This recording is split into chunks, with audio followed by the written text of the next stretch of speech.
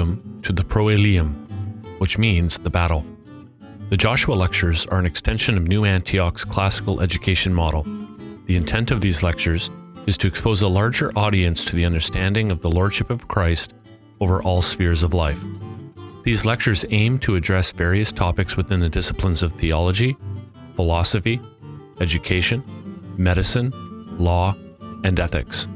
Classical education engages these topics in a robust manner with an eye upon the cultural landscape and a mind transformed by the Scriptures.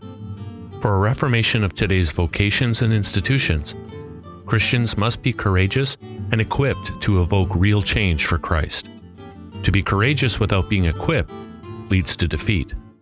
To be equipped without possessing courage leads to disaster.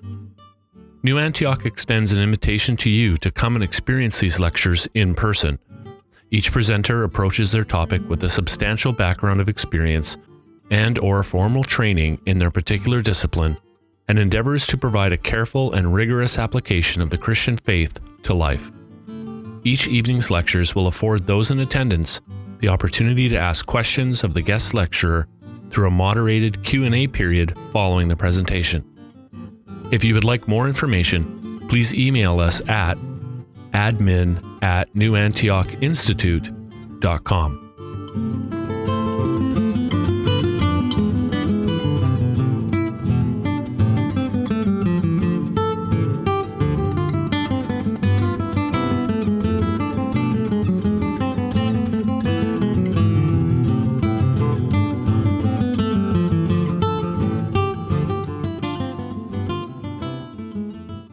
We are going to, first of all, review where we were in our last set of lectures. And I don't know if I will do this every single time, but given that last week we did an introductory set of lectures, I think it'd be appropriate, perhaps particularly, to go over those lectures and just make sure that we're all on the same page. So, last week, by way of introduction, we considered, first of all, a working definition of the Trinity. And we will unpack this much greater in subsequent lectures, but at the very least, we want to understand, going into this series of lectures and unpacking things today from a biblical perspective, and then building on that from a historical perspective, that when we say the Trinity, we mean one God in three persons. Three persons in one God. And when we say that, we of course need to be able to clarify in what way God is three and in what way he is one, and be able to make a distinction.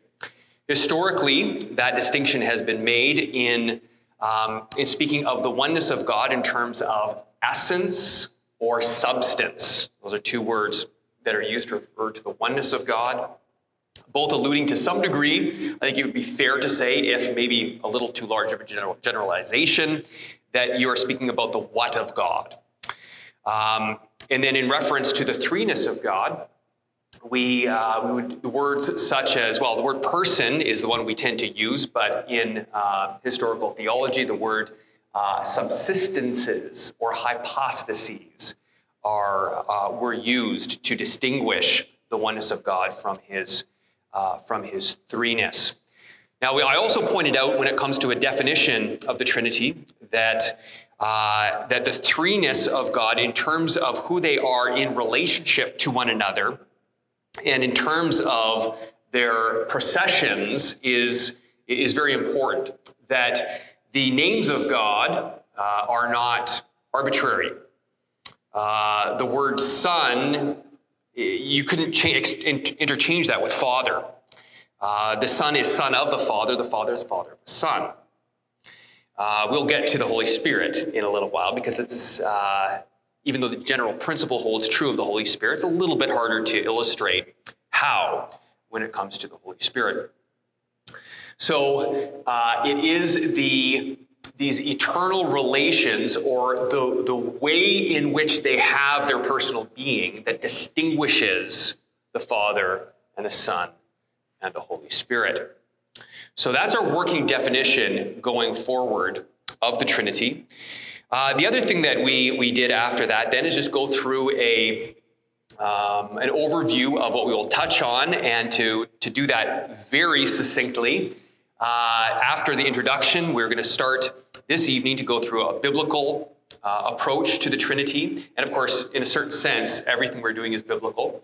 But then we'll deal with a historical approach and then a dogmatic approach. And by the word dogmatic, I don't mean that in a negative sense. I mean that in a systematic sense, but also in a sense in which that systematic theology has been received by the church throughout history. It's kind of been agreed upon. It's dogmatic. And then lastly, we're going to consider the outworkings of the Trinity in all of creation. And that includes everything. That includes redemption. That includes the image of God in man, or anthropology. Includes the final state. And that really is one of the ways in which this series of lectures is, I think, going to be a little different than perhaps some other lectures on the Trinity, in that we want to, first of all, emphasize the idea of exploring the Trinity. That there is not in the Trinity so much a mathematical, codified statement about the Trinity or doctrine of the Trinity that we need to just get in our minds to keep us from error and heresy, although to a certain degree that's true. But more than that, we want to see the Trinity as something that is beautiful and good and rich and deep, and that affects everything in our lives. And I gave the example of somebody traveling to an unknown land that was just full of wonders that they had never seen before, and turning this way and seeing this new thing and wondering at it, and then turning this way and wondering afresh at some new vista of beauty.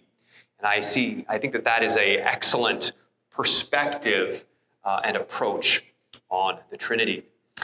The other thing that I pointed out as far as emphasis is that we want to experience the Trinity. That really all of what we are doing is building the groundwork of, and I think especially as we get into the end lectures, should really lead naturally into the worship of our triune God, a worship that has a triune form, such that, for instance, we not just praise one God or even the triune God, but that we can enter into some of the appropriations or particularities of the Father, Son, and Spirit in our worship. And that really enriches our experience of God, and it really enriches our life of faith. And again, I think that as we build towards our final lectures, this will be the case increasingly. In our second lecture, we took a look at the knowledge of God. How do we know about the Trinity? What is it to know the Trinity? Of course, in John 17, the Lord Jesus says, "This is eternal life, that they may know you, the only true God, and Jesus Christ, whom you have sent." So it is eternal life to know God, but also in his triune nature. And I pointed out a couple of things, and sort of a balance that we need to keep, I think, pretty clear. One is that only the Son comprehensively knows the Father. We will never, even in our glorified state, fully know God or fully know the Father. In fact, drawing from the theology of Jonathan Edwards, I suggested that we will increase infinitely towards God without ever arriving. And that just shows the depth of the wisdom and the knowledge of God. So there's a depth there that, when we talk about the Trinity, when we contemplate the Trinity, we should not be surprised that at times it is just beyond kind of wrapping our minds around. If it causes us to just stagger in wonder or overwhelm once in a while, maybe more than once in a while, that's all right. That's good. But the other thing that I mentioned is that there is a sense in which even new believers know the Trinity. And I pointed out three ways in which even relatively young believers know the Trinity, because to know the Trinity is an experience. And first of all, you know the Trinity in the experience of salvation. That in fact, the scriptures are quite clear that without the illumination of the Holy Spirit to see who the Son is that you cannot have eternal life. So if you have eternal life, if you have come to place your faith in Jesus Christ, what he did upon the cross to save you from your sins, that he is risen and that he's coming back again, you believe in the Trinity in a very important way. Of course, the very incarnation of the Son presupposes the Trinity. It presupposes that the Father has sent his Son and that this Son is God. And we'll get into that more, but especially in the second way in which I mentioned, we all, to some degree, know the Trinity in our confession, that the basic Christian confession is Jesus Christ is Lord. That he's Lord. And that word, as we will unpack a little bit more in our second lecture, is quite important. It has a lot of freight, a lot of significance to it, in that it is referring, just to generalize, it's referring to God. So in that confession, Jesus Christ is Lord, you have an experience of the Trinity. And then lastly, I mentioned and we'll come back to this again as well today, is the baptismal formula. You've been baptized into the name of the Father, and of the Son, and of the Holy Spirit. And so every believer, the one who first confesses, yes, I believe in Jesus, he's my Lord, that right in that and is baptized, there's at least a threefold experience of the Trinity right there. And of course, he may not be able to fully explain or prove the divinity of Christ, or may not know how the three are one, or the one are three, the one is three, but there is an experience of the triune God. So we also took a brief divergence. I don't know if you remember that, but we considered how the doctrine of the Trinity of God relates to other aspects of the doctrine of God. And I suggested, and this is something that you can take or just kind of mull over in your mind, but I suggested that maybe within systematic theology, the doctrine of the Trinity ought to lie between the incommunicable attributes of God and the communicable attributes of God. And whether or not you agree fully with that or not, I hope that at the very least, by suggesting that, it was emphasized for you that the communicable attributes of God, for instance, his love, his goodness, his wisdom, that these things are relational attributes. And so you're forced to ask the question, well, who does God love? If he is love, and the Trinitarian answer is the Father loves the Son, and the Son loves the Father. And in fact, I believe, and I'll probably try to address this at some point in our historical lectures, that the Holy Spirit can be rightly conceived of as the love between the Father and the Son. So, and then we lastly finished off the second lecture by considering the fact that the Trinity may be perceived through general revelation. And I argued that this is a little bit unlike.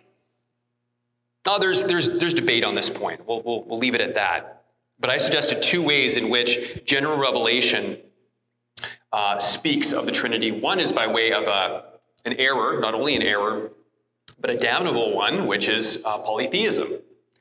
But I argued, listen, the way that error works is it's always derived from and some lessening of some truth. That's the nature of error. And so there's always a nugget of truth in error. Sometimes it's large, sometimes it's small. But in the case of polytheism, it's this idea that there are other divine persons other than God. There's the multiplicity of divine persons. And so we ought to see, the polytheism of the world, a distortion of the truth of the multiplicity of God's persons, even though there is one God.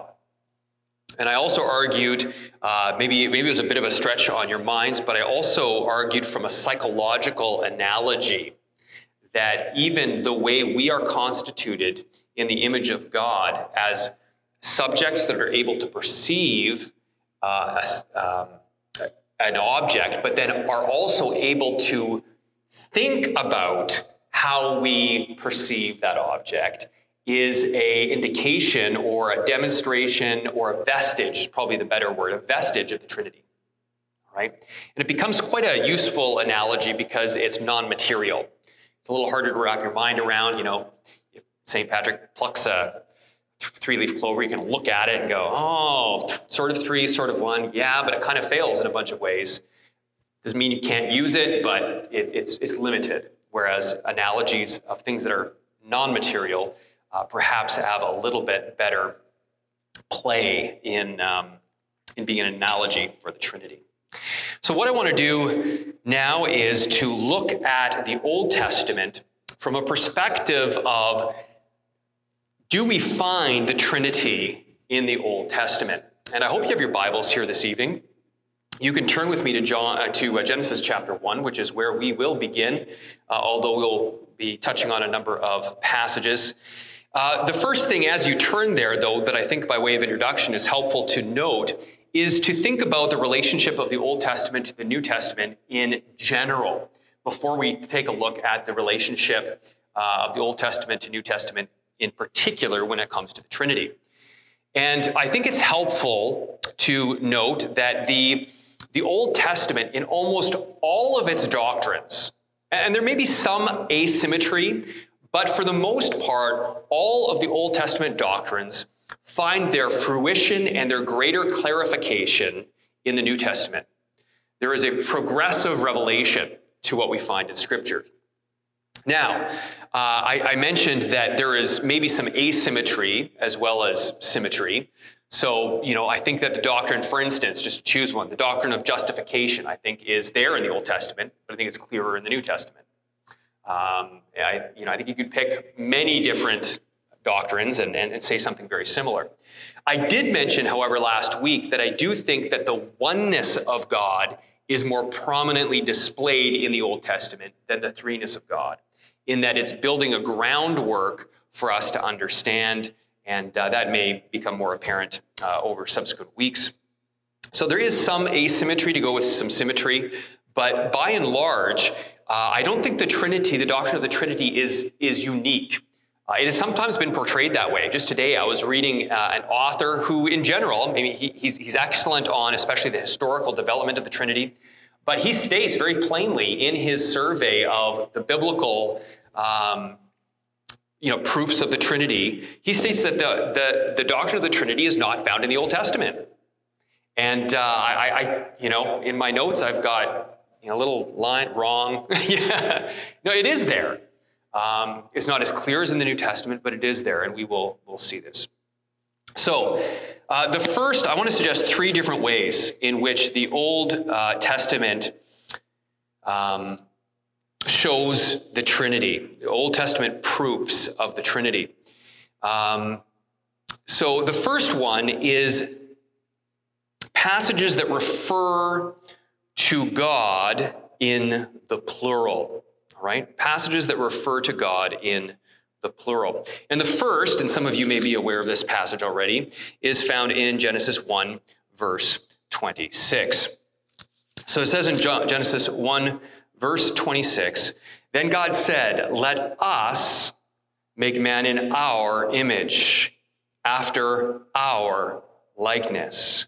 And then it goes on to say, of course, "Let them have dominion." And then verse 27, God created man in his own image. There it's singular. Male and female, he created them, and God blessed them. And you get this first command, be fruitful and multiply, have dominion, subdue it, etc. So the early church fathers, almost right away in all of their dialectic, in all of their dialogue with those who would undermine the doctrine of the Trinity, they were clear to seize upon this, that this is a plural when it comes to God. And there have been other theologians that have pointed out, well, maybe it's speaking about the majestic plural, as we sometimes have these days, and has sometimes occurred throughout history, the royal we. But others have pointed out that grammatically this doesn't hold. There's not a lot of other examples of this in literature from this era or in the biblical literature. I think it's very clear as the early church fathers used it that this is speaking about the Trinity. And of course, if you go back to the beginning of Genesis 1, It says, in the beginning, God created the heavens and the earth. The earth was without form and void, and darkness was over the face of the deep, and the Spirit of God was hovering over the face of the waters. And God said. And if you know your biblical theology, even if it is not clear here in Genesis chapter 1, if you were just to start reading the Bible at the outset from Genesis 1, we know that the Word of God is God. We'll come back to this passage. We'll also come back to Genesis 1:26 because it is fundamental to understanding human anthropology. So anthropology being the knowledge of man, that we are inherently Trinitarian and not just in one way. There are several ways in which we reflect the triune nature of God. And so we're going to be coming back to this when we look at the vestiges of the Trinity.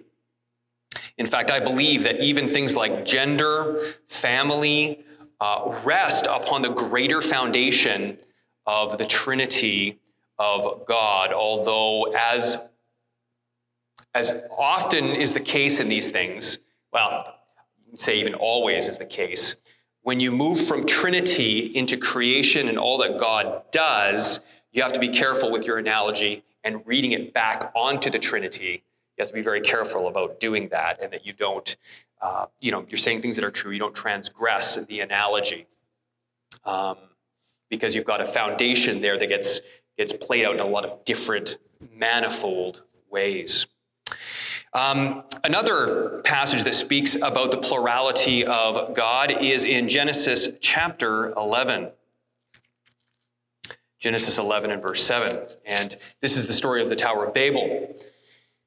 And we read that in response to what the gathered people upon the plains of Shinar were doing, namely building a tower for their own glory, coming together in direct disobedience to God's command that they disperse, it says, "Come, let us go down," and there confuse their language so that they may not understand one another's speech. So again, you have this idea of the plural in God.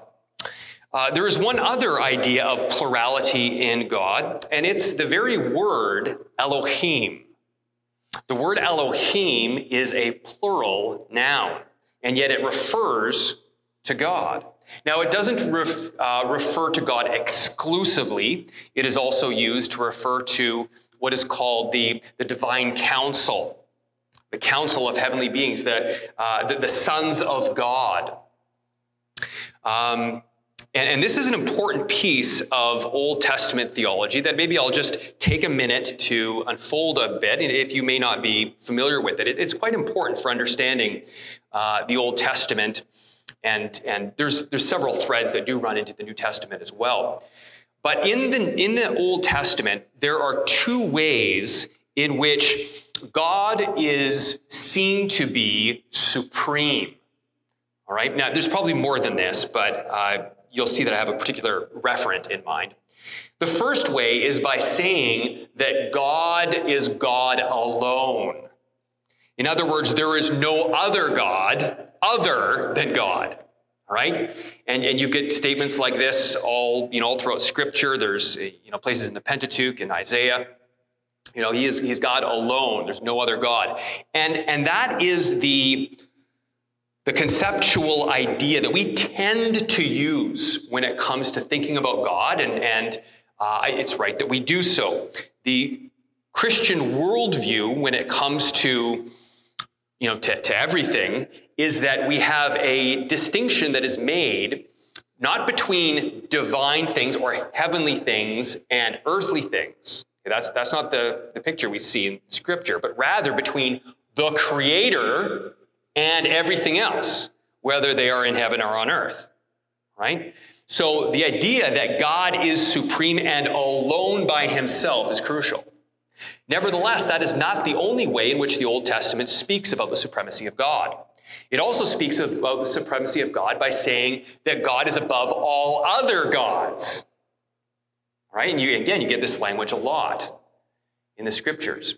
Now, what is clear is, from the biblical text, is that these other gods are not God in the same way as the Lord God, as the creator of all things. But there's different words that are used to refer to this, if you use the word divine counsel. The sons of God is often used, or it's sometimes the divine assembly. I'm thinking of Psalm 82. I forget exactly what the words are used there, the exact words. But there's lots of different references that are used, and Elohim seems to refer to this in some places. All right, so you've got a plurality within God, but then you also have the same word being used of the one alone God. So that's very interesting. Now let me say one more word about this before moving on. And that is that it is possible that this idea of the divine counsel in the Old Testament helped provide the framework, the undergirding for understanding the Son of God as one that narratively, let's be careful here, narratively emerges from the sons of God, plural, okay? That is that it provides a conceptual framework for being able to go, oh, there's a Son of God who is God but also not God, all right? Now again, it's important that we understand that this is a narrative conceptual framework, and that I am not saying, please hear me correctly, I am not saying that Jesus is one of several sons of God, and that somehow he was promoted within time. Jesus is the only begotten of the Father. He is the only God who has made the Father known, as it says in John chapter 1. He is very God of very God. He is creator in that great divide over all of creation, including, quote unquote, other sons of God, right? But at least you've got this framework that seems to be there in the Old Testament that may have been helpful for a number of different reasons, but to, at the very least, to show that there was this God who's distinct from God, but still a son of God. How does that work? We get some of that in the Old Testament in different ways. And this leads us to the second category of Old Testament proofs, which is that there are beings, I'm going to focus mostly on one, as you will see, but there are beings who seem to be God, but not God. And the one that I'm going to focus on is the angel of the Lord. The angel of the Lord. So I want you to turn with me, and we will start in the book of Exodus, chapter 3. Exodus chapter 3. So here, Moses is before the burning bush. I'm turning there with you as you turn there. And it says in verse 2, and the angel of the Lord appeared to him in a flame of fire out of the midst of a bush. He looked, and behold, the bush was burning, yet it was not consumed. And Moses said, I will turn aside to see this great sight, why the bush is not burned. When the Lord saw that he turned aside to see, God called to him out of the bush, Moses, Moses. And he said, here I am. And so here you have, as in many other examples of the angel of the Lord, you've got the fact that he is called the angel of the Lord in one instance, and then all of a sudden, there are other names of God. In this case, the Tetragrammaton, often pronounced Yahweh.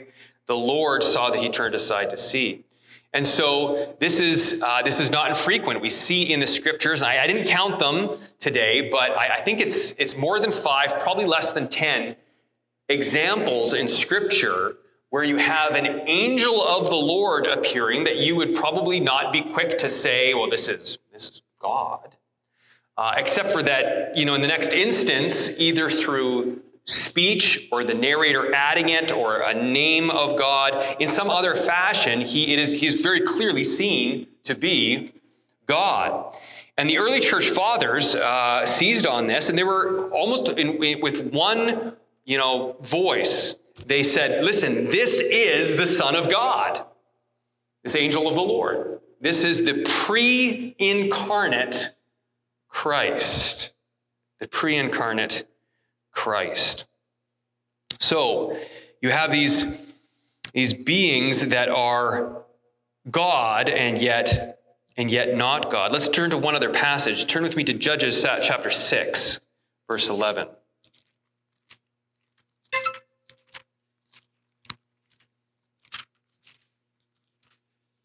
Judges chapter 6 and verse 11. And this is within the narrative of the judge Gideon. And we read, "Now the angel of the Lord came and sat under the terebinth at Ophrah, which belonged to Joash the Abiezrite, while his son Gideon was beating out wheat in the winepress to hide it from the Midianites. And the angel of the Lord appeared to him and said to him, 'The Lord is with you, O mighty man of valor.' And Gideon said to him, 'Please, my Lord, if the Lord is with us, why then has all this happened to us? And where are all his wonderful deeds that our fathers recounted to us, saying, did not the Lord bring us up from Egypt? But now the Lord has forsaken us and give us into the hand of Midian.' And the Lord turned to him." It's clear it is the same person, this angel, but now he is called the Lord. Again, this is the tetragrammaton. And the Lord turned to him and said, "Go in this might of yours and save Israel from the hand of Midian. Do not I send you?" And then he responds by saying, "Please, Lord." So again, this is just two of several examples of a being that seems to be not God, but also God. All right. And again, the early church fathers, I think, rightly identified this person as the pre-incarnate Christ, the Son. The other example, I'm putting some different things under categories, and you can think to yourself whether the categories fit precisely or not. But the other thing that we see in the Old Testament, of course, is the person of the Spirit of God. Now, the big question, we'll deal with this more in the next lecture, is whether he really is presented as a person in the Old Testament. But there are some passages, even though most would, you'd be tempted to say, well, he's kind of a force. He's the power of God. He's the influence of God. He is the means by which God does things. Yet there are passages that would seem to indicate that the Holy Spirit is a distinct agent or has a distinct personality. And so take a look turn with me to the book of Isaiah and to chapter 63.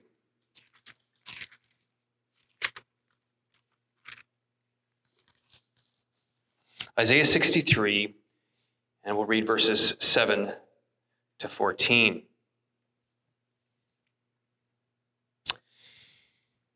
"I will recount the steadfast love of the Lord, the praises of the Lord according to all that the Lord has granted us, and the great goodness to the house of Israel that he has granted them according to his compassion, according to the abundance of his steadfast love. For he said, surely they are my people, children who will not deal falsely. He became their Savior. In all their affliction, he was afflicted, and the angel of his presence saved them." That's interesting. "In his love and in his pity, he redeemed them. He lifted them up and carried them all the days of old. But they rebelled and grieved his Holy Spirit." His Spirit can be grieved, all right? "Therefore, he turned to be their enemy and himself fought against them. Then he remembered the days of old, of Moses and his people. Where is he who brought them out of the sea with the shepherds of his flock? Where is he who put in the midst of them his Holy Spirit, who caused his glorious arm to go at the right hand of Moses, who divided the waters before them to make for himself an everlasting name, who led them through the depths? Like a horse in the desert, they did not stumble. Like livestock that go down into the valley, the Spirit of the Lord gave them rest. So you led your people to make for yourself a glorious name." So here you've got the Holy Spirit being grieved. That's something you would normally use to speak of a person. Somebody's grieved. They're pricked. They're goaded. They're consternated by something. All right. But then you also have, although perhaps not quite rising to the same level of proof, but you've got the fact that the Spirit of the Lord gave them rest.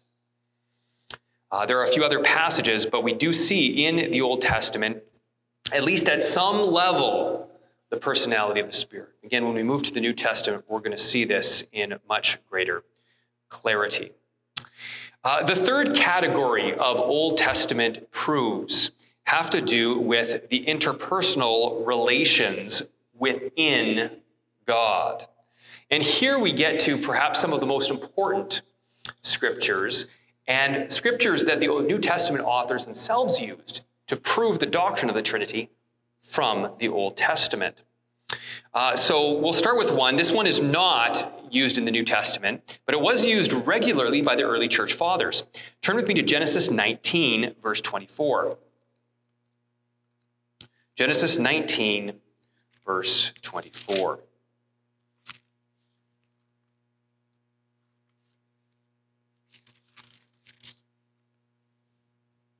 So here, this is the story of God having rescued Lot out of Sodom. Abraham, of course, having interceded with God, who appeared, interestingly, alongside two others at the Oaks of Mamre. So there's some conjecture about whether those three persons were the triune God. I'm not sure it's entirely clear, because the angels also go to Sodom. And I think it's pretty clear in chapter 19 that they are angels and not, say, for instance, the persons of the Son and the Holy Spirit. But, that's something that you can think about, that theologians have debated. But when it comes to the actual destruction of Sodom, we read, the sun had risen on the earth when Lot came to Zoar, verse 23, and then verse 24. Then the Lord rained on Sodom and Gomorrah sulfur and fire from the Lord out of heaven. Interesting. So you've got two lords. One Lord raining from the other, the fire that is out of heaven. And in fact, a lot of the early church fathers would point to this as evidence of the relationship of the Father and the Son in the Old Testament, that clearly the pre-incarnate Christ, who of course is called here Lord, he is the one who is the agent. He's the one that's doing the pouring out, but it's from the Father, the early church fathers would say.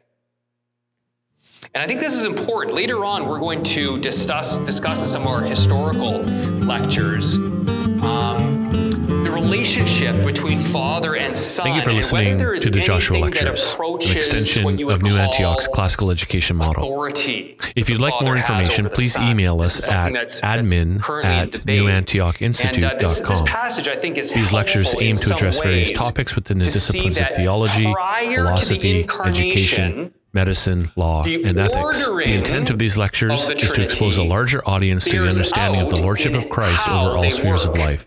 If you would like to participate in person, you are most welcome to come and join us. The early church fathers, I believe absolutely rightly, conceived of the Lord from whom the other Lord reigned was the Father. And you can't interchange that.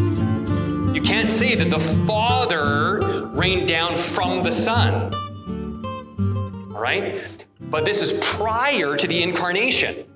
And there are some people, I'm telegraphing a little bit where we might go, but there are some people that would say that the only order in the Trinity that has anything to do with interrelations beyond sort of how they have their beings, that anything like that is not fitting except within the incarnation. And I think that Genesis 19 proves that that is at least partly incorrect. All right, well, when we get there, I'll make a series of what I believe are careful distinctions in looking at that current debate, that current argument. Let's try a few others. Turn with me to Psalm 45. All right, so in Psalm 45, you've got a passage that is addressed to the king, but it's quite clear, both in the kind of the poetic language that's used, but also very specifically, for instance, in verse 6 and following, that it is not referring to David exclusively, right? So for instance, in verse 6, it says, "Your throne, O God, is forever and ever. The scepter of your kingdom is a scepter of uprightness. You have loved righteousness and hated wickedness." And then it says, "Therefore God, your God, has anointed you with the oil of gladness beyond your companions." So here we've got a distinction between God and God. It's being addressed to this king who is enthroned and who is anointed beyond his companions, but it also refers to the God of this God. And this passage is cited, in fact, in Hebrews chapter 1, which, ironically enough, I will be preaching on this coming week, Lord willing. But here we've got this interrelationship between God and God, a very clear place to find the doctrine of the Son of God and the Trinity in the Old Testament. Let's turn to the passage that is the most frequently used to demonstrate the doctrine of the Trinity in the Old Testament, and that is, do any of you know? Psalm 110. It is, in fact, the psalm that is the most frequently quoted in the New Testament. That's a little trivia piece to file away. There are a few others that are quoted a lot. Psalm 2 is quoted a lot, but I think Psalm 110 is quoted the most. At least D.A. Carson says so, and I think at one point I actually went and tried to tabulate it up, and I think that I saw he was right. He's usually right. But Psalm 110 says this, "The Lord says to my Lord, sit at my right hand until I make your enemies your footstool." And there are a few other passages here that are quoted as well. Like, for instance, verse 4, "You are a priest forever after the order of Melchizedek." That's quoted later on in the book of Hebrews, for instance. But this first verse, Psalm 110, verse 1, is quoted frequently in the New Testament as a clear proof of the divinity of Christ and of the doctrine of the Trinity. "The Lord says to my Lord, sit at my right hand until I make your enemies a footstool for your feet." So as one example of where this is used, please turn with me to Matthew chapter 22, Matthew 22 and verse 44. Matthew 22, and maybe we'll start reading at verse 41. Now, you know, if you have read through the Gospels, that the Pharisees and the Sadducees are quite regularly trying to stump Jesus, get him to say something they can use against him, something that's maybe not quite right. Well, here, the Lord Jesus turns the tables, and he's going to ask a question that stumps them. "Now, while the Pharisees were gathered together, Jesus asked them a question, saying, 'What do you think about the Christ? Whose son is he?' They said to him, 'The son of David.' That's not untrue. That is true. But then he said to them, 'How is it then?'" Let's just pause, and you probably know this already, but the idea of the Christ was not new at this time, okay? They had been awaiting the Christ because the Christ was the idea of the anointed one that brought in the threads of the Messiah from the Old Testament, both the idea that he's a greater prophet in the mold of Moses, the fact that he's the son of David who's going to be the forever king. All right, all of these culminate in this idea that they had in their minds, most of them a singular figure, although in some cases, maybe some of them thought of, maybe there's more than one figure coming.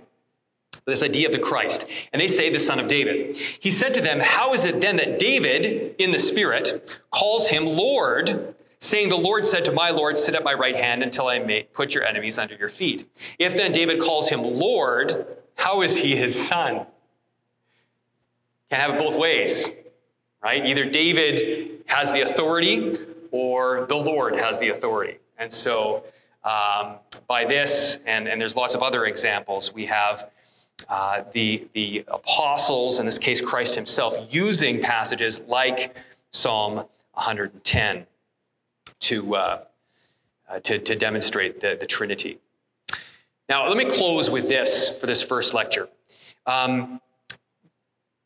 When I started working on this particular lecture, this was the one that in some ways, I'll admit, in some ways was perhaps the least exciting. Not because I don't like digging into the Bible, but because the focus, at least with our two lectures today, are really on sort of proving the doctrine of the Trinity, something which I already believe.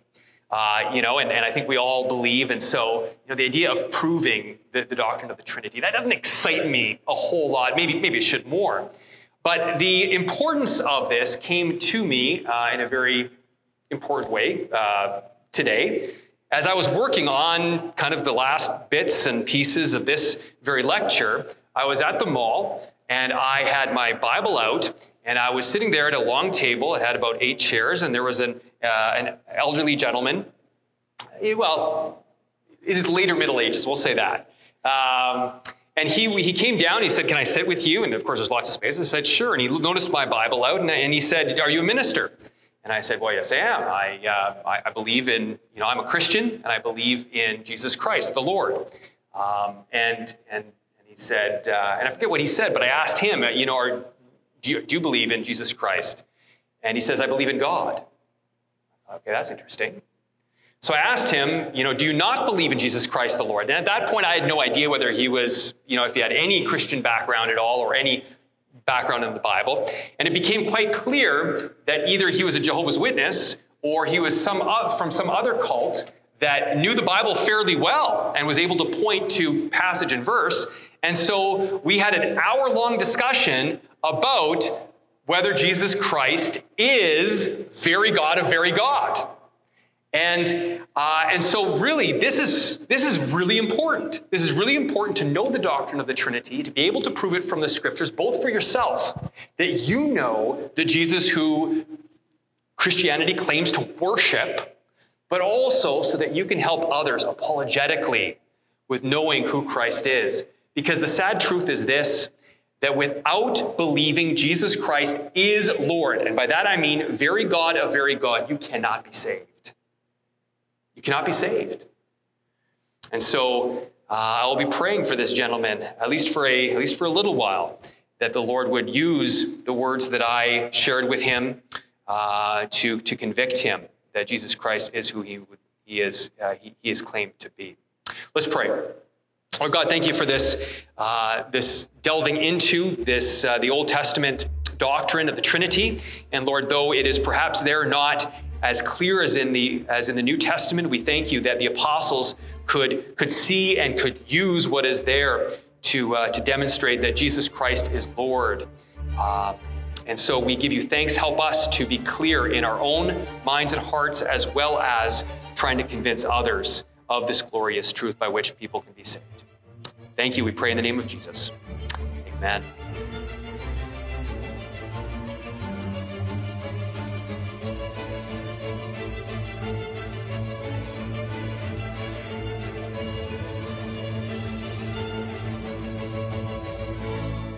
Thank you for joining us for this episode of the Joshua Lecture Series on the Trinity. You can find more lectures by going to newantiocinstitute.com and click on the tab Joshua Lectures, or by finding us on iTunes or your favorite podcast platform by searching for Proelium. That's spelled Proelium. If you'd like to know more about New Antioch Institute, you can email us at admin@newantiocinstitute.com. Thanks very much. Have a great day.